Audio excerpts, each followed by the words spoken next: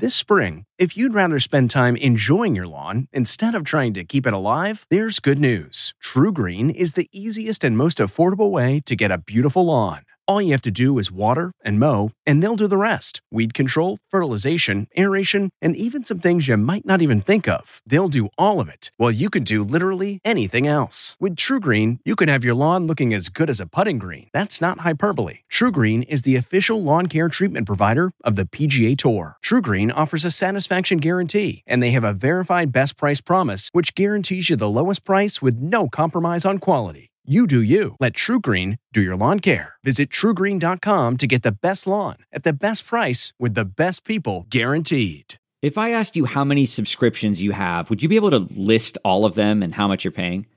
If you would have asked me this question before I started using Rocket Money, I would have said yes. But let me tell you, I would have been so wrong.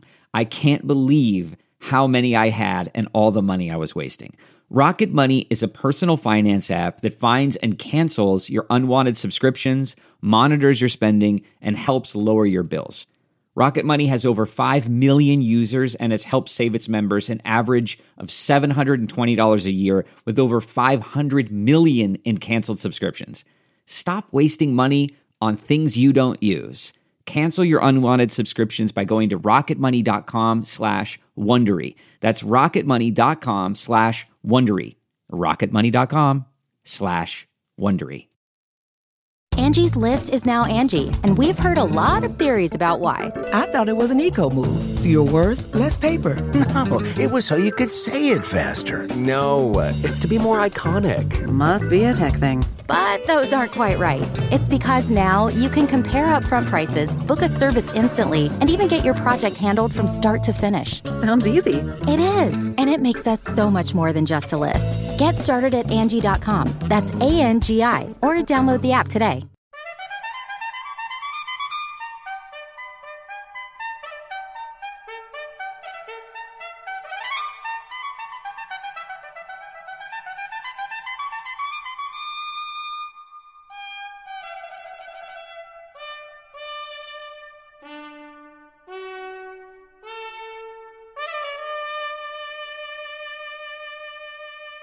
Good morning. I'm Jane Pauley, and this is Sunday Morning. In any other year, I'd be wishing you a happy Labor Day weekend. Only this year, millions of ordinarily hardworking Americans aren't enjoying the weekend at all. They're unemployed, paying the price for some long-term economic trends that COVID-19 has only made worse. Correspondent Jill Schlesinger will report our cover story. Coronavirus has put millions of people out of work and left millions more without even enough to eat. Meanwhile, billionaires' bank accounts grow fatter. The pandemic has only laid bare inequities that have existed in our country for a long time. Now the question is what we do, right? COVID-19 infects the debate over wealth and income inequality. Ahead on Sunday Morning. Paris Hilton is a celebrity whose name is known around the globe. But the real person, the woman behind the name, has been largely hidden from view. Until now. She'll talk with Tracy Smith. Looking this way, Paris. Just when you thought you'd heard all there was to hear about Paris Hilton,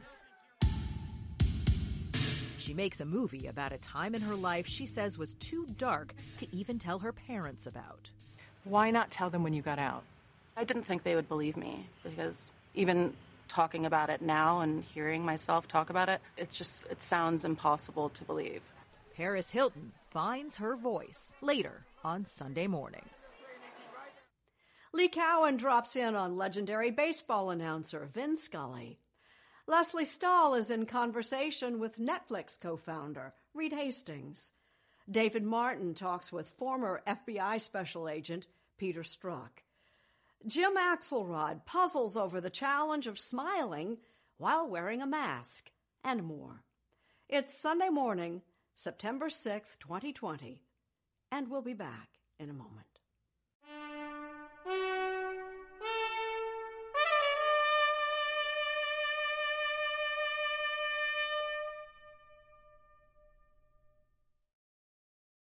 Millions of Americans, through no fault of their own, are paying the price this Labor Day holiday for America's worsening economic inequality.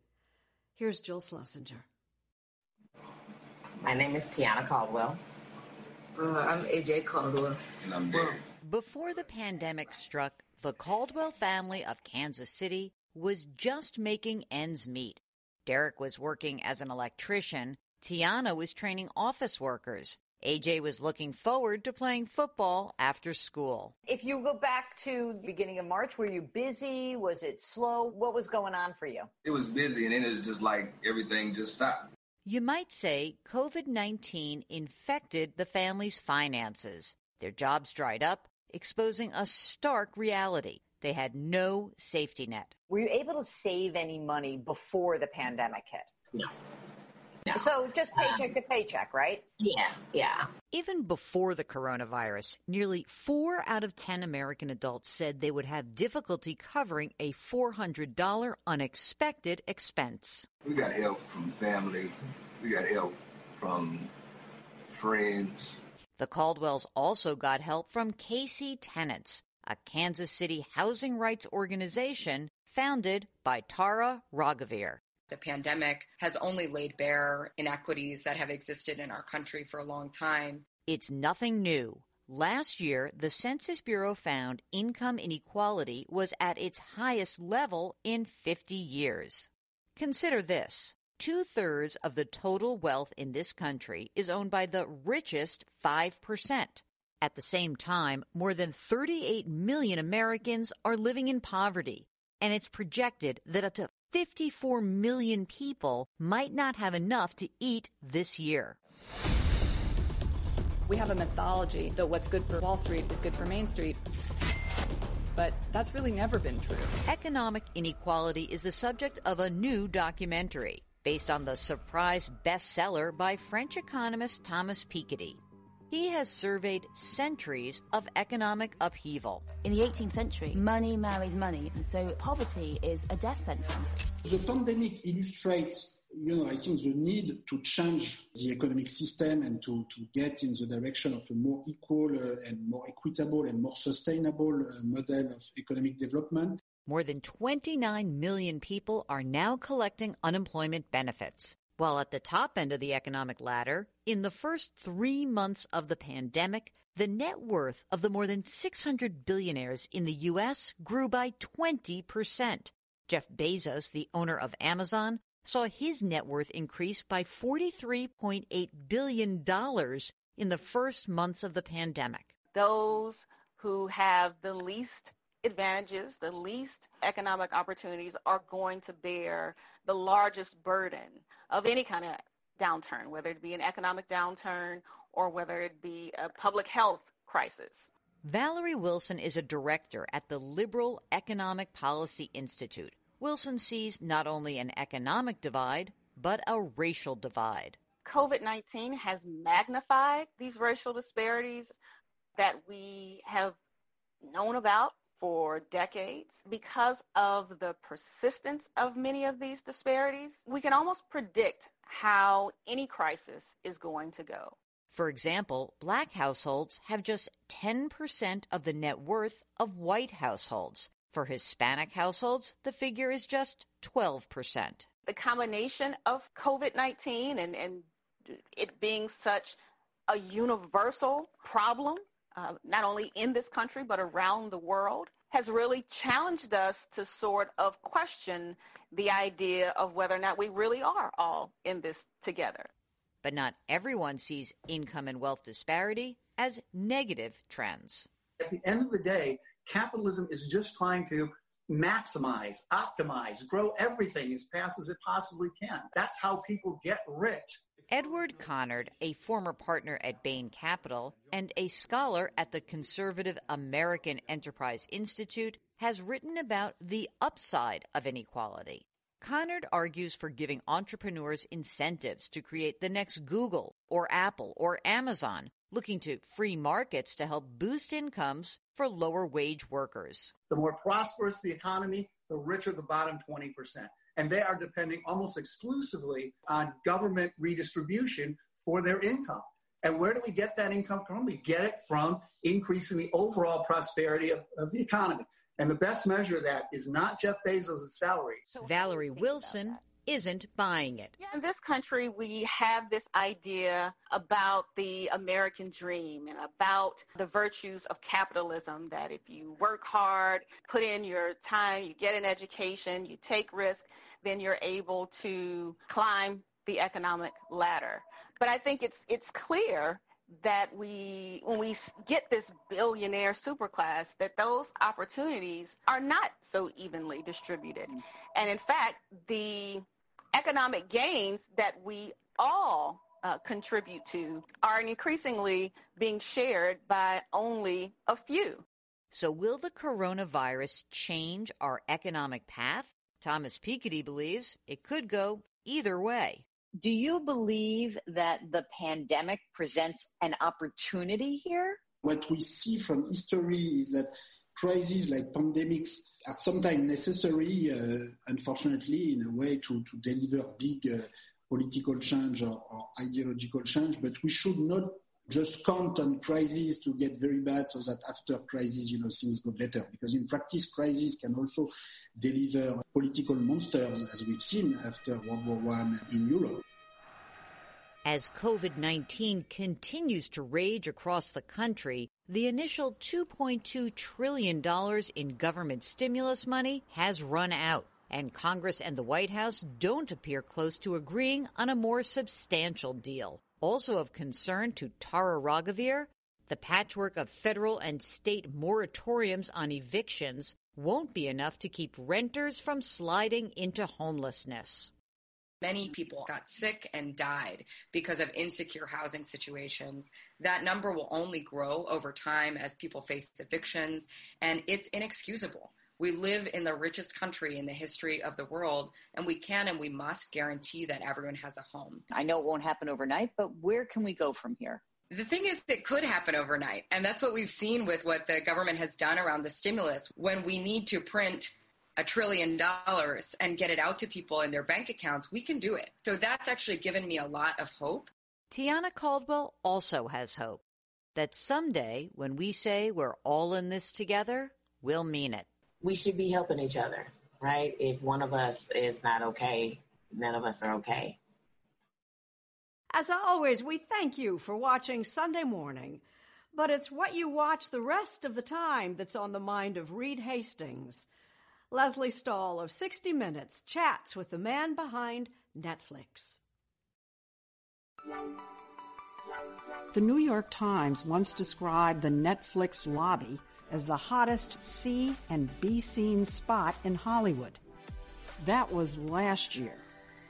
This is now. It's supposed to be full of people cheering and talking, and now it's empty. Reed Hastings, the co-founder and co-CEO of Netflix, showed us the video wall promoting new Netflix shows, surrounded by lots and lots of empty chairs. We will be back. We're going to get that vaccine, and then that lobby's going to be pumping again. I know why you're so optimistic. I know why, because like toilet paper and Lysol, you're one of the few companies who has really thrived in this pandemic. People love entertainment, whether that's wartime, peacetime, COVID. Yeah, but you're avoiding my question, which is that you're doing extremely well. Your subscription numbers have what? We are off to a faster start in growth than any year in our history. Roughly from 160 million to 190 million, so a lot of growth. Internationally, too. All around the world. COVID, unfortunately, is everywhere, and luckily Netflix is too. The global growth of Netflix has been exponential over the last few years. Now the service is available in 190 countries, and its financial growth has been a wow also. When the company went public in 2002, the stock price was $15 a share. During the pandemic, Netflix has been trading around $500. If you spend chasing a big audience, you better get one. Hastings co-CEO Ted Sarandos joined us up on the roof, socially distant. You created this monster. You did. Binge watching is so addictive. It's changed our habits It's changed our sleeping habits. We don't read as Just much. Just one more. We don't watch CBS as much. People say it's ruined their sex lives. Well, they're watching the wrong thing then. I did a story on Netflix 2006. An age ago. Okay, all DVD. All DVD. You had those little red envelopes flying around the country. We still have them. One of the things you told us, you realized that you were not CEO material. Are you CEO material now? Beginning to be. Trying to be. Aspiring to be. But do you think it's kind of humorous that a guy who says he wasn't a good CEO has written a book about how to manage a company? The book is called No Rules, Rules, and it spells out a highly unorthodox management style that gives Netflix employees an unusual amount of freedom and responsibility, offering unlimited vacation time and paying top-of-the-market salaries. But in exchange, what's the keeper test, though?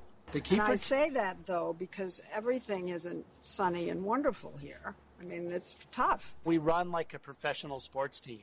We're trying to get the best players on the field at all times. If someone was leaving to go to another company, would we work really hard to keep them at Netflix? And if so, then they pass the keeper test. And if not, we give them a very generous severance package and we let them go. Well, sometimes they don't want to go, but the keeper test says it's not worth keeping them. And therefore, you have a reputation, this company, of being ruthless. Some people call it the Hunger Games company. They just want a good show. That's all they want. There's 24 of us, Gail. Only one comes out. It's not like the Hunger Games at all. This is a total cooperation. But if you're going to win the World Cup of entertainment, then you got to have the best players on the field at all times. There's no question it's a tough place. There's no question it's not for everyone. In the tough Netflix way, honesty is the best policy, no matter what. You say that you instituted this idea of radical candor because of marriage counseling that you went through. Well, it's a long time ago. Now we've been married 29 years.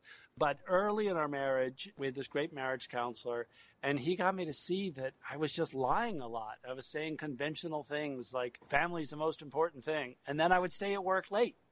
And so it helped so much for him to really show me that I wasn't being that honest. And, it helped to live more in balance. What are live 360s? The live 360 is we'll typically have a dinner or a lunch, and then everybody just goes around and gives each other feedback how they could be more effective professionally. So do you get feedback or criticism? You? All the time. Being too glib and not really listening, or I'll get critiqued about being too positive and Pollyanna-ish and not really seeing the problems, or lots of things. And, there's always grains of truth. In his book, Hastings reports on what was said about him in one of those sessions. This one said that you're too aggressive, you're overconfident, and you're too dismissive when other people have ideas. Does that, you recognize yourself? Yes, and I try to mitigate it, and then, you can't really change your nature. Ted Sarandos joined Netflix over 20 years ago. He says Hastings' vision is what sold him on the company. Reed described Netflix in 1999 almost exactly like it is right now. And why that seems insane was at the time the internet was so slow and so expensive that it just seemed incomprehensible that, if someone emailed you a video clip, it would take days for it to open up and watch. And Reed talked so crystal clear about where this was heading. And I was just mind blown. I'm not sure that I thought he was right. But his sense of clarity about it was just incredible. Netflix. All the DVDs you want. Hastings guided Netflix through 4 major shifts, from renting DVDs to streaming other people's shows to producing its own shows to going global. This year, Netflix got more Oscar and Emmy nominations than any other studio. And that's in large part thanks to Sarandos. My job was to pick everything that's on Netflix. He picked nearly 400 shows last year, and every one of them, be it The Crown, or its royal cousin, Tiger King, You're gonna have to kill me to shut me up. started with a pitch. We probably hear about 100 a day. You have 100 pitches a day. So that's film and series and television and global and documentaries. The first pitch Sarandos heard and the first show Netflix produced itself in 2013 was House of Cards. Tell us why you even wanted House of Cards. What did you see there? It was Shakespearean. It was about greed and power and sex and all the makings of great television. Is this your subtle way of saying that I'm out of shape? No, it's my way of suggesting you could be in better shape. That sounds both passive-aggressive and condescending. Just plain aggressive and true. Don't wait up for me. House of Cards starred Kevin Spacey and Robin Wright. So what did you have to do to get them to sign on? Ted's charm and a huge checkbook. That combination can do anything. How huge a checkbook? Well, Sarandos paid $100 million for the first 2 seasons of House of Cards. Netflix is notorious for buying its way to the top. We're spending billions of dollars and making every show in the world. Did you ever see the Saturday Night Live skit where you're just throwing money out there and you're buying anything? This show is about a girl named Jenny. Yes, here's money. Go. Make it. Make. South Park did one too. It was me answering the phone saying, Netflix, you're greenlit. Who am I speaking with? And that's you.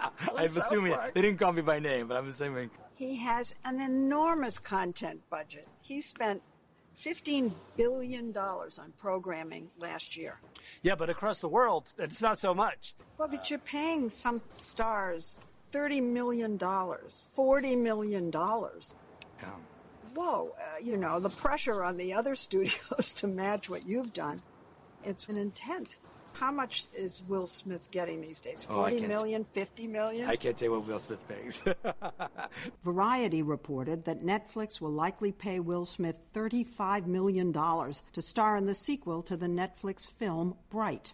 This summer, Netflix moved $100 million of its assets into black-owned banks, and Hastings and his wife gave $120 million of their own money to historically black colleges and universities. Hastings, whose worth is estimated at $5 billion, has pledged to give away the majority of his wealth to worthy causes. So Ted is your chief in charge of content, and then you make him co-CEO. People are wondering whether this is your first step out the door. Well, eventually, but, eventually we're all going to die. They're going to drag you out by your feet. We'll see. Have you ever covered a carpet stain with a rug? Ignored a leaky faucet? Pretended your half-painted living room is supposed to look like that? Well, you're not alone. We've all got unfinished home projects. But there's an easier way. When you download Thumbtack, it's easier to care for your home from top to bottom. Pull out your phone and in just a few steps, you can search, chat, and book highly rated pros right in your neighborhood. Plus, you'll know what to tackle next, because Thumbtack is the app that shows you what to do, who to hire, and when. So say goodbye to all those unfinished home projects and say hello to caring for your home the easier way. Download Thumbtack and start a project today. Former FBI Special Agent Peter Strzok was fired over text messages critical of President Trump. Now he's writing about his controversial role in the Russia investigation and answering questions from National Security Correspondent David Martin. Nobody had any joy in doing this. Nobody was seeking to try and open that case. Peter Strzok is the FBI agent who started it all, opening the investigation into Donald Trump's campaign 3 months before the 2016 presidential election. You're the guy that writes the official document that opens the investigation? I do, sitting right inside in the House. Inspired by Mick Jagger, of all people, he codenamed the investigation Crossfire Hurricane. Jumpin' Jack Flash was running through my mind. And one of the lyrics, Mick Jagger kind of swaggering and saying, I was born in a crossfire hurricane. Kind of thought, that's a pretty good name. Attorney General William Barr has said Crossfire Hurricane was based on a very thin, slender reed. In his new book, Compromised, Strzok describes exactly what that reed was. George Papadopoulos at the time was a very young foreign policy advisor to the Trump campaign. In May 2016, just as Trump was emerging as the unlikely Republican frontrunner, thank you, everybody, Papadopoulos was in London having drinks with some Australian diplomats. Papadopoulos told him that somebody on the Trump campaign had received an offer that said the Russians had material that would be damaging to Hillary Clinton and to Obama, and they offered to coordinate the release of that information in a way that would help the Trump campaign. The Australians didn't make much of it until Trump made this appeal about Hillary Clinton's emails. Russia, if you're listening, I hope you're able to find the 30,000 emails that are missing. Those Australian diplomats heard that and contacted the FBI. When they saw that statement by Trump, that triggered the memory of the conversation they had with Papadopoulos. So Donald Trump, with his own words, brought this investigation down on himself? According to what the foreign government told us, yes. Give me the theory of the case when you opened this investigation. Russia had offered to assist electing someone to be president of the United States. From an intelligence perspective, I can't think of anything more significant. Strzok identified 4 suspects in the Trump campaign: Papadopoulos, Carter Page, Paul Manafort, and Michael Flynn, based on their contacts with Russian officials. That's Flynn, a retired lieutenant general who would become President Trump's first national security advisor, seated next to Vladimir Putin at a 2015 dinner in Moscow. But the FBI turned up nothing incriminating on him. So were you ready to close your investigation of Flynn? We were. That obviously didn't happen. What changed? He had a bunch of phone calls and contact with the Russian ambassador to the United States. Before the Trump administration had assumed power, Flynn called Ambassador Sergei Kislyak. What's wrong with that? I think what makes a problem is when you look at the content and nature of the things that Flynn tells the ambassador. Flynn asked Kislyak not to retaliate for Obama administration sanctions against Russia. The conversation, in which Flynn potentially interfered with Obama's foreign policy, was recorded by U.S. intelligence. So instead of closing the case, Strzok sat down to question Flynn. The strangest thing happened. It was very clear that he wasn't telling the truth, and we repeatedly tried to get him to that by using and offering phrases, the exact things he had said with the ambassador in the conversations. As a former head of the Defense Intelligence Agency, Flynn knew his conversations with the Russian ambassador would be monitored. So it's the damnedest thing. He knew you knew, but he's still denying it. I can't explain it. It sounds like the old Washington story. The cover-up is worse than the deed itself. And to this day, I don't think we yet know the true story of what was behind General Flynn's statements to us. Flynn pled guilty to lying, but now the Justice Department has moved to dismiss the charges because Attorney General Barr told CBS News the FBI kept the case open just so Strzok could try to catch Flynn in a lie. And they kept it open for the express purpose of trying to lay a perjury trap for General Flynn. Flynn's case pales next to that of another Strzok suspect, Paul Manafort, who served as Trump's campaign chairman. According to a new report by the Senate Select Committee on Intelligence, Manafort was a grave counterintelligence threat who sought to secretly share with a Russian intelligence officer sensitive campaign polling data. If it's their polls, isn't it theirs to give to whoever they want to give? If you're giving that to somebody who is passing it to a foreign adversary, who is targeting our elections, how is that possibly okay? Is it a crime? Whether or not it's a crime, to me, it's unequivocally unpatriotic. By the time Manafort was convicted of tax evasion and bank fraud, Strzok was no longer on the case. He had been fired by Special Counsel Robert Mueller for sending anti-Trump text messages to FBI lawyer Lisa Page, with whom he was having an affair. July 21st, 2016, summer before the election. Trump is a disaster. And then 1 week later, you open that Crossfire Hurricane investigation. I mean, it just looks like you saw a way to stop Donald Trump from becoming president of the United States. I can understand why some people might think that, but they had nothing to do with each other. 1 week after Strzok opened the investigation, Lisa Page texted him, "Trump's not ever going to become president, right? Right?" Strzok replied, No, he's not. We'll stop it." So why shouldn't Trump supporters suspect you of using the investigation as a tool to take him down? And what I'd point them to are all the investigations that have been done that have conclusively proved that didn't occur. The Justice Department Inspector General found no evidence that political bias influenced the opening of Crossfire Hurricane, but it did find serious performance failures in the investigation of another Strzok suspect, campaign advisor Carter Page, who was never charged with any crime. Is it sloppy work, or is it FBI agents trying too hard to get something on members of the Trump campaign? I don't think at all that it's anything improper. You get people who are overworked, who make mistakes, and don't get me wrong, inexcusable mistakes. Attorney General Barr disagrees. The evidence shows that we're not dealing with just mistakes or sloppiness. There was something far more troubling here, and we're going to get to the bottom of it.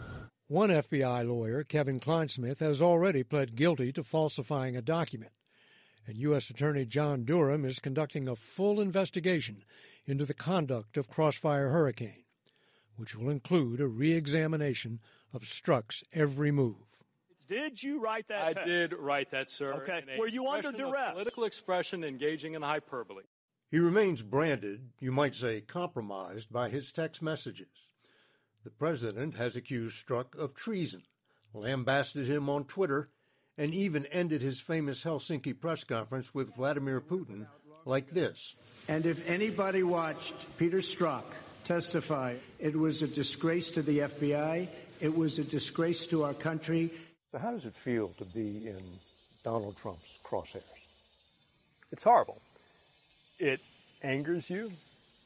It scares you. That hasn't stopped him from putting one of the president's tweets, "Peter Strzok is a fraud," on the cover of his book. You know it's going to put you back in the crosshairs. I do. It's going to be worth it? Yes. David, this is a threat that we have not faced in our modern history. What Russia is doing, what they did in 2016 to attack our election, to help Trump, what they are doing now to do the very same thing, is something every American ought to be thinking about and considering.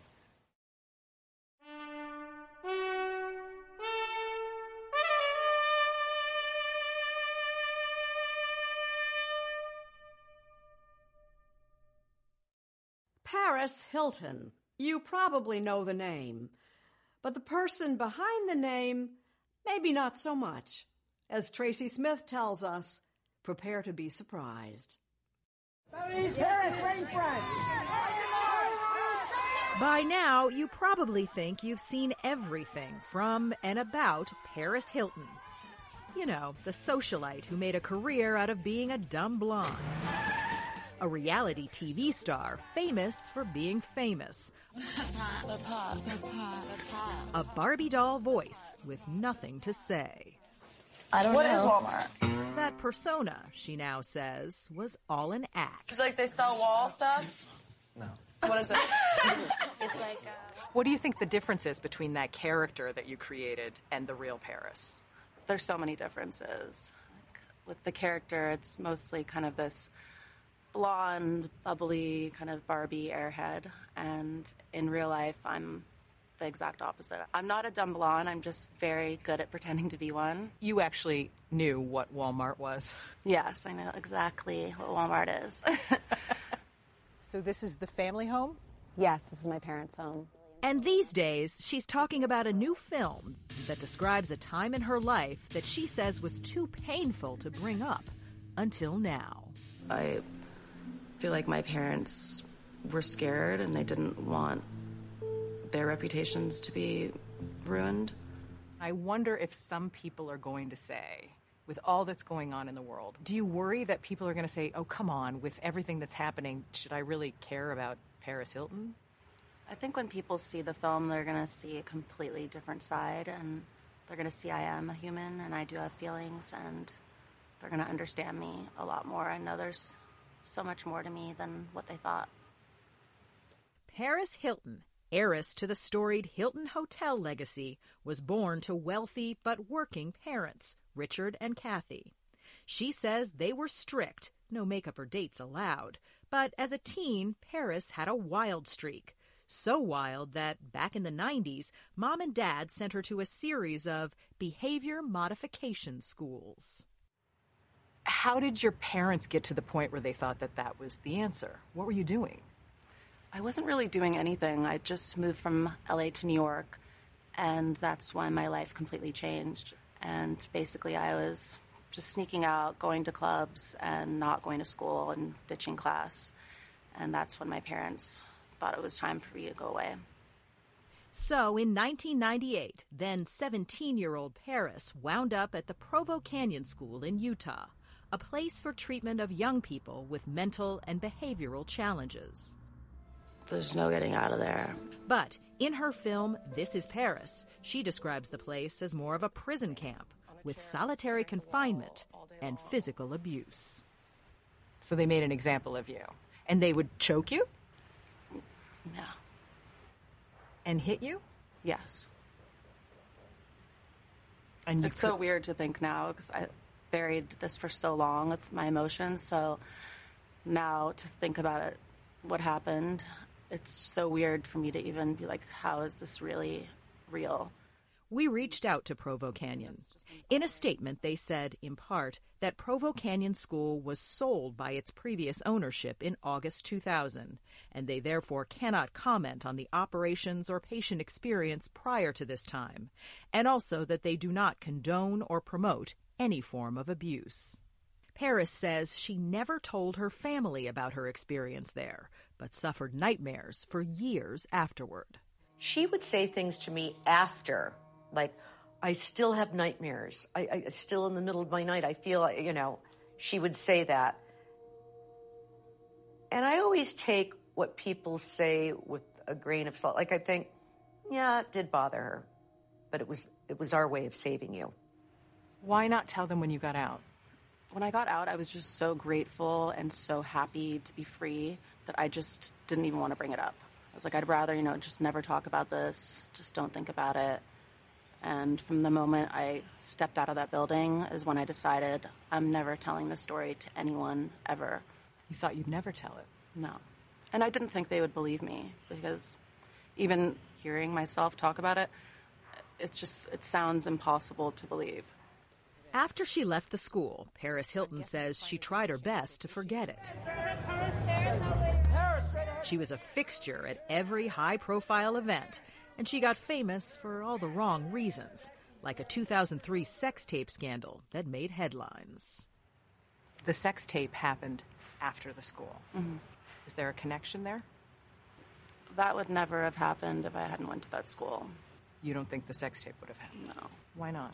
I just feel when I got out of that school, I was so lost, and then I ended up meeting the person who did that, and I never would have let someone like that in my life if I hadn't went through such experiences, and therefore I would never have put myself in that situation. But I just wanted love so bad. I didn't really know. I was so naive, and I trusted the wrong person. And that's something I'll regret for the rest of my life.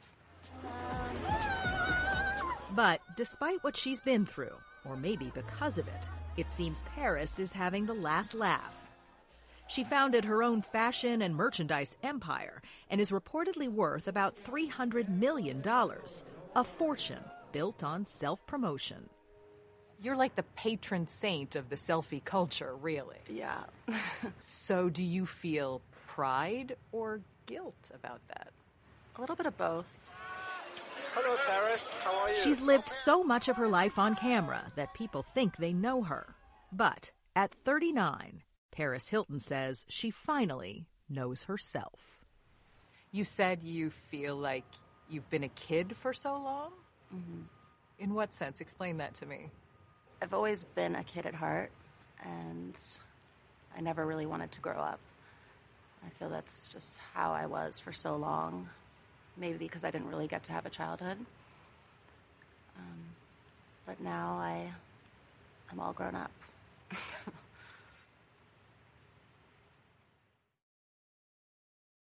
The song goes, when you're smiling, the whole world smiles with you. How to make those words true in these COVID times is the challenge our Jim Axelrod takes on. I had to run to the grocery store the other day to pick up a couple of things. Watching the cashier behind her protective plastic partition, ringing up my loaf of bread and a couple of bottles of seltzer, I was hit with this surge of gratitude. No, she wasn't a doctor or a nurse in a COVID ward, but she was certainly exposing herself to a lot more risk every day than I do. I wanted to express my thanks and make sure she knew how deeply I appreciated her essential service. So I locked eyes with her and smiled, the warmest, widest smile I could muster. She looked at me blankly and didn't say a word. It was almost as if she hadn't seen my smile at all. I was leaving the store when it hit me. Of course she hadn't seen my smile. My mask had concealed my gratitude. For the rest of the day, with every interaction I had with someone I didn't know, the gas station attendant, the kid behind the takeout counter, I made sure to tell them how thankful I was, my words replacing the smiles they couldn't see. But still, something was missing. Smiles are the grease for our interpersonal communications, our most efficient way to signal warmth, safety, empathy, compassion, or, at the grocery store, gratitude. A nonverbal supplement to expand the limits of what words alone can express. Studies have shown smiles are actually contagious. They lift the mood of both the source and the target of the smile. And now COVID has robbed us of this critically important tool we use to connect with each other. We've been sad before as a country, living without smiles for a time in the aftermath of assassinations, terror attacks, school shootings. But this is different. Wearing masks is a structural change in the way we live. COVID has literally wiped the smiles from our faces. So keep this in mind as you go about your business. For now, our words are all we've got. Not just the ones we choose, but how we deliver them. From behind a mask, tone and inflection are the new smiles. Forget the face-to-face world. In a mask-to-mask world, the golden rule is that people can't feel what they can't see. Let's all be part of the solution and find other ways to smile at each other. A few loose ends to attend to in these waning days of summer.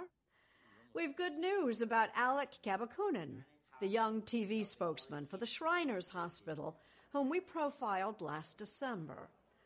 Alec recently recovered from his 17th surgery for an improper bone fusion in his right leg. He's just out of high school and starting remote classes at Northwestern University's Medill School of Journalism. His dream is to become a sports broadcaster. Best of luck, Alec. We also have a heartening follow-up to Lee Cowan's story in July about Americans who still, in this century, have no regular access to running water. Since that story ran, our Sunday morning viewers have donated more than $1 million to the group Dig Deep for various water projects across the land. To all those who contributed, thank you. On another note, we receive a lot of complaints about our political coverage. Roy Keller speaks for many by writing, I really enjoy your show because of its personal stories and feel-good spots. I don't want to hear your stories on political issues. We get enough of those everywhere else. Please stop. Believe me, Mr. Keller, we hear you. We really do. And we don't decide to do political stories lightly. Still, we're a news broadcast. It's an election year. And we've been covering politics since Charles Kuralt launched Sunday Morning back in 1979. We'll keep doing political stories when we think they're called for. But we're also going to keep doing all the other stories we know you tune in so loyally to watch. Promise. And speaking of loyal viewership, we were touched by a recent article in the magazine Cigar Aficionado, calling us the greatest show on television, a program that always seems to lift us up rather than tear things down. Well, we thank you for that. We certainly try. Looking ahead to next weekend, we'll have a preview of the Academy of Country Music Awards from Keith Urban. Drew Barrymore takes us behind the scenes of her new talk show. And talk about stars. We'll show you the night sky as you've never seen it before. I'm Jane Pauley. Please join us when our trumpet sounds again next Sunday morning.